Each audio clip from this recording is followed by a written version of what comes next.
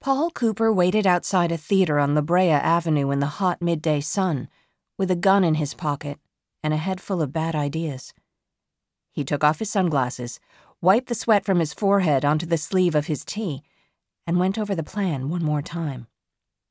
He would wait for the guests inside the theater to leave.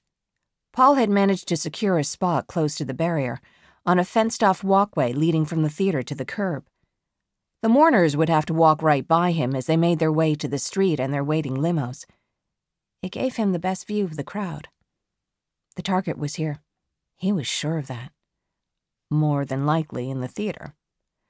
Less likely to be in the crowd, but he scanned the faces of the people around him nonetheless.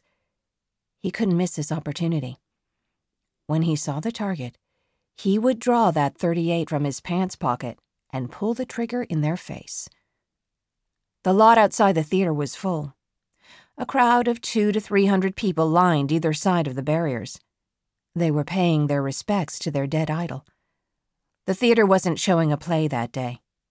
No, the space had been booked for a memorial service dedicated to the late J.T. LeBeau. The service had started late and progressed slower than advertised in the program. Like all memorial services, the speeches went on for far too long. What were the organizers supposed to do? Were they supposed to drag Stephen King or John Grisham off the stage? And while the writers read extracts from LeBeau's work in the air-conditioned theater, outside, the fans clutched books, held aloft signs, sung and supported each other in their collective, unearned grief. Paul felt sick. Either it was the mass hysteria around him, grown women crying for a dead author, or the heat, or both, or the belly full of vodka. He'd needed a few stiff drinks to stop his hands shaking. He didn't have a real taste for killing. Not yet. He had blood on his hands, a lot of blood. But this was somehow different. This one was special.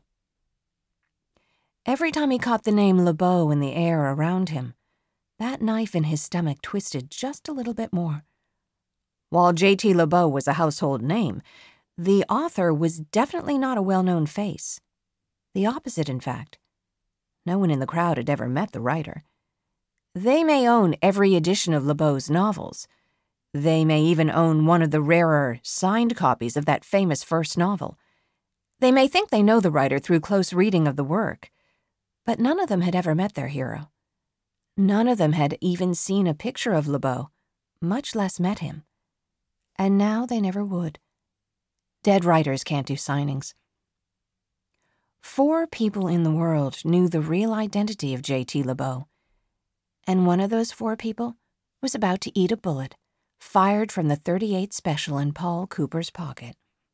The glass doors that lined the entrance to the theater opened, and a crowd poured out into the punishing Los Angeles heat. Of course, they'd dressed for it. Pale linen suits hung off the bony shoulders of the men pushing their way to their cars. Most preferred white or cream suits with black ties sufficing as a token of respect.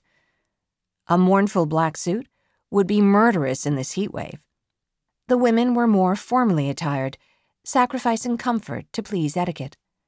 Somber silk dresses clung to their legs as they adjusted their hats and put on their shades.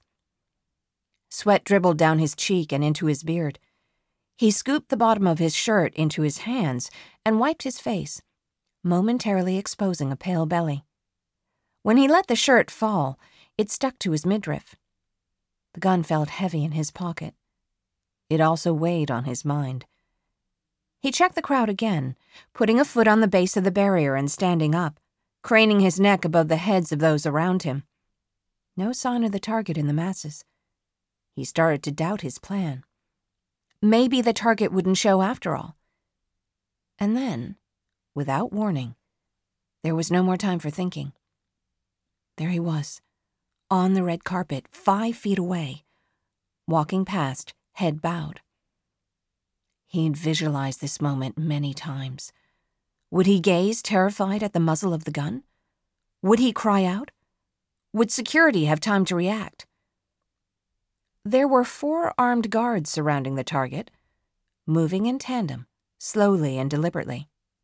And while the target kept his head down, the security surrounding him watched the crowd on either side of the barrier carefully. As soon as that shot rang out, the guards would be scrambling for him. He knew he was about to kill someone in broad daylight in front of 500 witnesses. And he knew he would get away with it. No question. Getting away with murder was the easy part. After all, Paul was responsible for at least a couple of corpses. Probably more. It was too easy to lose count.